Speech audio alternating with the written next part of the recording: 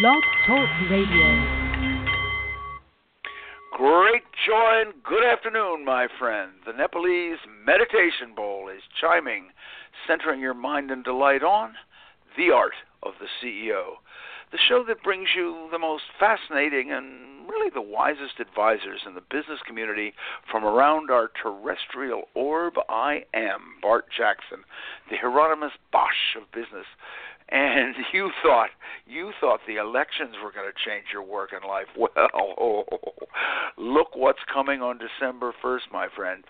Is the government and the Department of Labor's new Fair Labor Standards Act about to change your entire job profile come December 1st? Are you about to take that salaried career and have it turned into a wage slave job where hours and overtime become your concern? And are you, Ms. Employer, about to totally disrupt all the relationships with your crew and begin tallying up the hours and paying a lot more? Well, my friend, 'tis time to listen to the calm and the very expert voice of a labor issue expert par excellence, Amy Vazquez. She is the Director of Legal Content at the Employers Association of New Jersey. I love that title, Director of Legal Content. And we are going to get a little sanity and some understanding in this revolutionary employer-employee legislation, which President Obama has entitled The Salvation of the Middle Class.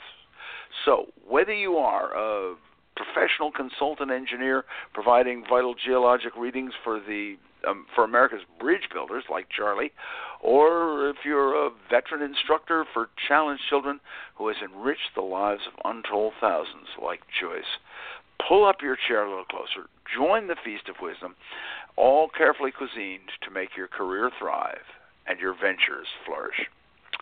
Amy, I'm so glad you could break free and join us today and sort of set us straight on this anguish-laden legislation. And so I thought we'd get right into it. Amy, the Fair Labor Standards Act is descending on us like thunder. And as I say, it's been called the salvation of middle class, but opponents are calling it slow strangulation of business. Before we decide who's right, could you sort of give us a thumbnail of this new legislation? What is the act? What are the actual numbers and the salary increase and the overtime factors? And what's it mean, just in a nutshell? Sure. So it is important to note that the FLSA, the Fair Labor Standards Act, is nothing new. This is a law that has been around quite a while. It was New Deal legislation signed by President Roosevelt, 1938. So this is old legislation. Its purpose, among other things, is to guarantee a minimum wage and to require employers to pay overtime, time and a half, when an employee works more than 40 hours in a week, unless the employee is exempt from those rules. So it's that exemption criteria that the Department of Labor is now updating. That's where we're seeing these changes. For the past 12 years, the salary level necessary to be an exempt employee was set at $455 per week. When these new regulations take effect in early December 1st, that amount is going to more than double to $913 per week. So clearly this is not just a slight cost of living bump here. And what that means for what it comes down to for employers is that if you have employees who are currently classified as exempt, you're not paying them overtime, you're not necessarily tracking their hours, and they're earning less than the $913 per week, come December 1st, if you take no action, those employees will lose their exemption and they will become eligible for overtime. I see. And this salary threshold that you're talking about, this is a number. First of all, we should explain that nobody is forcing anybody. No one's going to get an automatic raise from $455 to up to $900. Correct. That's a very common misperception. Right, but it is substantial when you consider that this salary threshold, the number that separates the giant chasm between the hourly wage slave and the salaried employee has just gotten huge. I mean, it's wider than the canyon of candidate believability we've got here.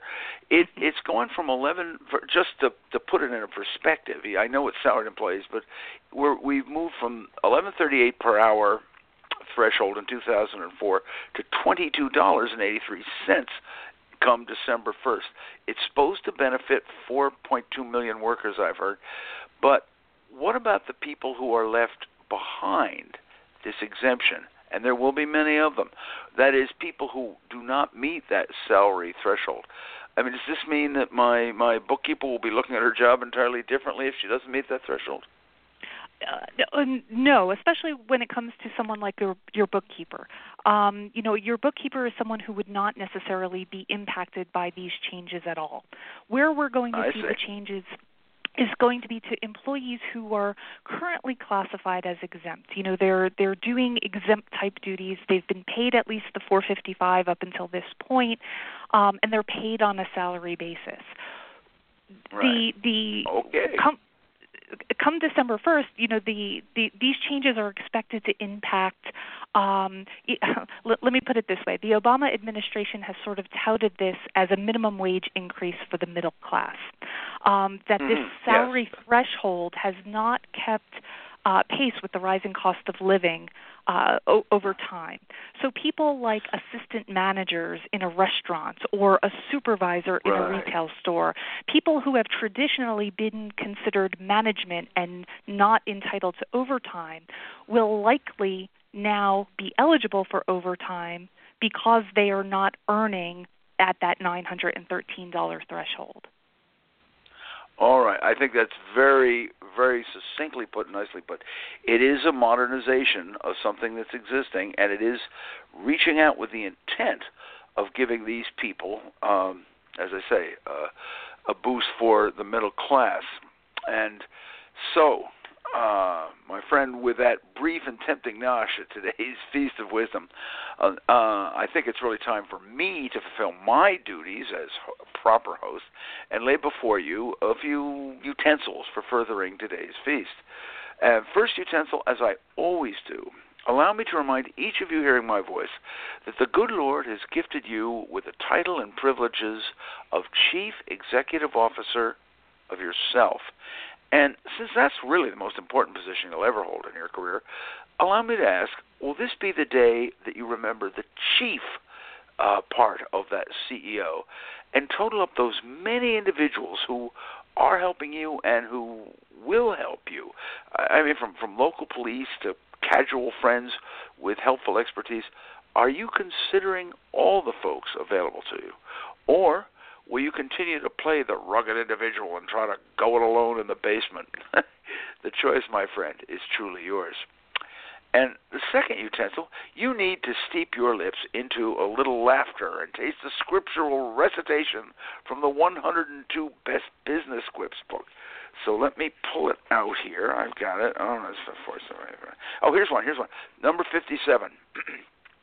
A contract is a gauntlet hurled down between two attorneys to see which one can walk away with a greater portion of his client's money. Now, Amy, you deal with lawyers all the time. I mean, would you say this is a fair description? I certainly think that there's some truth in that. Especially if you think of in terms of our topic today, I've read some predictions that 2017 is going to be record-breaking in terms of FLSA claims. So I think attorneys, to say the least, will see no shortage of work. Oh, how nice. I can't tell you how that thrills me. And so many of the people who are going to follow it too. Well, as an afterthought to it, let me just add one thing. That attorneys are no different than any other business cohort you encounter. And by that I mean they depend on you to personalize that relationship. So if you reach out in friendship, because attorneys are indeed homo sapiens, I know, the attorneys will respond in kind, and they'll provide you with a richer relationship in every sense of the word. But again, it depends on you. And if you smirked a bit over that quip, just know that we have them literally by the books full. Just visit bartsbooks.com, that's BARTSBOOKS.com, and pick up your copy of 102 Best Business Quips, cleverly retitled from the previous edition, previous book, 101 Best Business Quips. Anyway, get them both, and you'll have a quiver full of ammunition that's going to make you the sly-witted charmer who lightens the load of all the chain gang at work. See, and you'll love it. As a third utensil, let's move along. And I think we should appropriately entitle this "The Slender and Rock," between the rock hard and the rock and the hard place knife. We proffer you the last week's business quotation. That is, the name of the author who noted, "In England, you are allowed to have an opinion as long as it comes out of your mouth," was spoken by none other than England's chief celebrity chef, Jamie Oliver, author of the seemingly oxymoronic Healthy English Food. And later on in the show, blurting your way comes another enriching quotation. And if you are among the learned souls who knows the author of that quote, just jot that sage's name down as you believe him or her to be, and email it right off to info@bartsbooks.com. That's info@bartsbooks.com. And if you are correct, your knowledge will earn you a marvelous gift freshly disemboweled from the dungeons of Bart's Books bookstores. So, with these utensils in hand, why not come and use your knife blade judgment and learn from the sage employment expert Amy Vazquez as she continues to unravel the millefeuille of the Fair Labor Standards Act coming your way on December 1st. Now, Amy, you've talked about the exemptions, the people needing exemptions. There is and I know that there is, for the lower end, there is a 3-rule test to see if you, as an executive administrator professional, earn this exemption. Could you, in sort of gentleman's English, explain the 3 rules and how an employer can test them? Sure, absolutely. This is sort of wage hour 101, if you will, because everything in the world of wage and hour defaults to whether an employee is exempt or non-exempt, whether they're entitled to overtime or they're not entitled to overtime. And the basic assumption is that all employees are non-exempt, meaning that everyone is entitled to overtime. And if an employer wants to classify someone as exempt and not have to worry about keeping track of their hours, not have to worry about paying them that time and a half overtime, they must be able to show that the employee meets the requirements of 3 exemption tests. The first is a duties test. They have to be doing work at what the Department of Labor qualifies as an exempt type duties. The second is a salary basis test, meaning that they're paid the same predetermined amount in any week in which they perform work, and it's not going to be subject to reduction based on the hours that they're working. And the third test is a salary level test. And that's this 913 that we've been talking about. You know, for purposes of of these changes coming down the road, this is where we're seeing all the focus on the salary level test. Okay, those are the tests. Now let's get into who generally has been and is exempt. As I understand, the criterion are supposed to be splendidly laid out for 3 large, fatly broad groups: executives, administrators, and professionals. Now, I mean, you know, the fellow who wheels a pushcart down the street calls himself a professional. So we have all kinds of things like this. Who are give us a definition of the 3 groups, or at least some examples for an executive, an administrative worker, and a professional. Who are they? Sure. Who are we talking? So for the most part, your executives are going to be those people that are in management. Their primary duty is management. That's the reason for which they're employed by you. They are overseeing employees. They need to be overseeing at least 2 full-time employees in order to meet the executive exemption. Gotcha. You know, And they're doing things like hiring and firing, coaching and scheduling. Again, typically people that we think of as being our managers, and sometimes even supervisors so may Bill have Gates that might level. qualify. He may qualify, yes. Most likely he would. Oh, that'd be nice. Right, okay. The professional exemption is for, there's two types of professional exemptions, actually, sort of subcategories. One is for creative professionals. So these are available for... When you say creative, what do you mean, like pole dancers, or what do you mean? Potentially. Work that involves Okay. imagination, creativity. These are right. typically our artists, our dancers. Okay, yes. People whose work is, original, and they're using their talent. Okay. Musicians certainly could qualify. Could we count for that legislators as that, or their work is I don't know that I would go that far, Bart. Okay, all right, okay.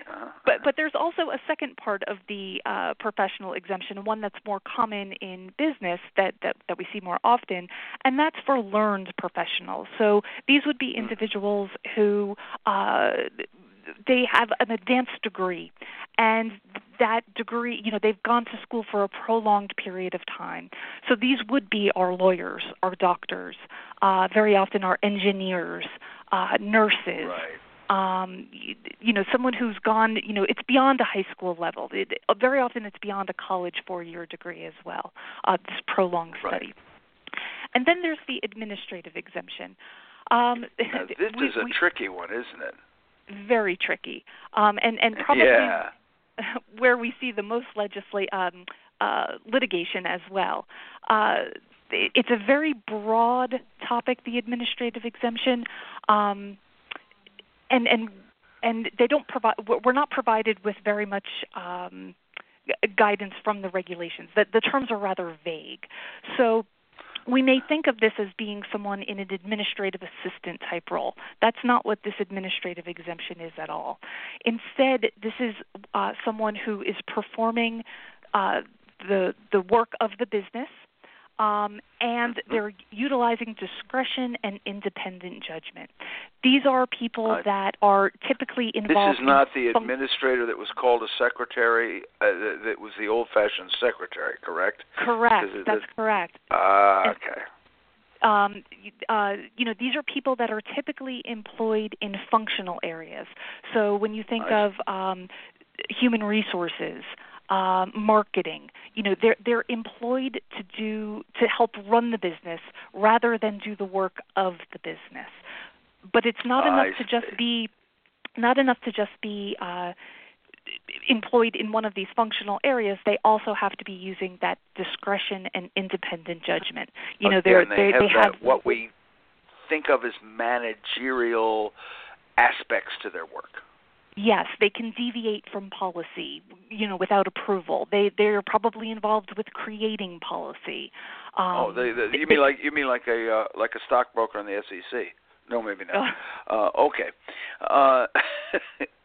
If you have just joined us, you are listening to The Art of the CEO, which every Tuesday at 2 p.m. Eastern Time streams magically through the mightily misunderstood realms of cyberspace, where you may listen and download this and all our episodes by visiting blogtalkradio.com/theartoftheceo. That's blogtalkradio.com/theartoftheceo. And Amy Vazquez has been helping us mightily understand this very complex Fair Labor Standards Act. And I think right now, with all this tempestuous teasing apart of legislative fact from fiction, why not take a brief pause and perhaps a sorbet from the Feast of Wisdom, and allow me to introduce to you the company by whose good graces we're here today. That company is Prometheus Publishing, creator of, among several other divisions, Bart's Books, Ultimate Business Guides. And this very day, Prometheus Publishing would like to invite you to take a look at one book which has helped a great many women in their careers, entitled Behind Every Successful Woman is Herself. And this is a gem of a guide, really. It embraces the thoughts of many, many leading businesswomen and provides their techniques and their disciplines and the all-important attitudes for those ladies who want their careers and their various enterprises to meteorically soar.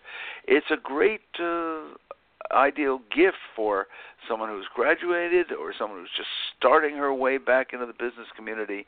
And you may pick up a copy at bartsbooks.com bookstore. That's BARTSBOOKS.com. And also, if you, by the way, while you're on the website, if you enjoyed today's quip and say, I'd like to laugh a little bit more with a little bit of wisdom flung at me, included, we invite you to go to that homepage and click on that little blue mailbox and subscribe absolutely free by the eternal and to Bart's Books, Quips, and by the eternal enigma of email. You will receive a little laughter and a little wisdom dose every week. And speaking of laughable items such as federal legislature, let's return to Amy Vazquez, who is definitely leading us to the Fair Labor Standards Act, which is avalanching our way on December 1st, sooner than the election. Now, Amy, they didn't just pick up these numbers out of a hat, the salary threshold. As I understand it, they were the modernization, as they call it, came from taking the 40th percentile of the lowest wage workers around, and in regionally, and that was the South. Is that pretty much how the decision was made? Yes, that's correct. In their proposal, the Department of Labor indicated that they wanted to tie the salary level to the 40th percentile of earnings for full-time, non-hourly workers nationwide. But this was an area where apparently the DOL received quite a bit of pushback from employers, suggesting that they really need to take into consideration regional cost of living differences. So they did, and they did that by tying the salary to the area of the country which has the lowest wages, which currently is the South. So know, ladies and gentlemen, that your government is more responsive than many of you give it credit for. Now, the point is, this isn't the only group affected by this. There's another rule in the final rule of the FLSA, as they call it. It's not just the low totem pole folk. There's the Department of Labor has what they call the HCE, the highly compensated employees, which I find this one rather fascinating. They're going to get their salary threshold boosted from $100,000 to $134,000 and $4. Now, what I want to know, why does it have to be $134,004? Where did the $4 come from? And who in heaven's name is a highly compensated employee? I know my board insists on paying me only what I'm worth, and no one can live on that. So who's a highly compensated employee? Sure. I think it's important to remember with the highly compensated employees that this is an alternate test for determining if someone is exempt. No one's salary has to be boosted up to the new threshold. The thought here, shucks, right? The thought here behind this exemption is that such a high level of compensation is going to be a strong indicator of an employee's exempt status, and therefore there's no need to go through a detailed analysis as what's required under the 3-rule test. Oh, so they don't need to run through the 3 rules in the test. If you are making 134, odds are pretty good that you fall into that category anyway. Exactly. I see. Okay, well that makes things a lot more sense. And now this, of course, qualifies all owners and partnerships and sets them apart so they don't end up tripping over themselves. Now, Amy, is this? I'm just wondering if this whole act. You have been with the association, the Employers Association of New Jersey, for the better part of 20 years. You have watched the laws come and go, working very hard to try to get justifiable pay that won't kill the businesses at the same time. isn't this pay push about to have a dominoes effect? And I realize it's a salary threshold, but it does raise the minimum. I mean, does this mean that everyone in business, big and small, is going to have to get a comparable raise increase and the wage level to balance out the wage levels? And is this going to change everything? Well, I would say, unfortunately, no. And I think that's because employers have a number of options in choosing how to implement these changes. And so raising salaries is certainly one option. But that's an option that may simply be out of reach for many organizations. They may not have that funding available to bring those salaries up. So I think in all likelihood, we're going to see many employees converted to non-exempt. And employers will either pay them the overtime when they work over 40 hours, or in many cases, and I think this is the case especially with smaller organizations and those in the nonprofit sector, they'll try to manage schedules so that employees don't go over that 40-hour mark. We've actually spoke with some employers who have considered lowering base salaries to make up for the fact that they now have to pay overtime. So there are a lot of options. I don't think it's going to be this big windfall for employees. Okay, but it is, you have talked to a lot of employees of the Employers Association. Is this creating the terror that I think it might be? I mean, is this just one more thing to wrestle with, or are there some real fears going on in the industry in general? You know, I think from an employee standpoint, the instinct might be that this is great, we're now going to be entitled to overtime. But I think that there are some real morale issues that employers have to consider. Being exempt in many organizations is something, it's viewed as having a certain status or a certain prestige associated with it.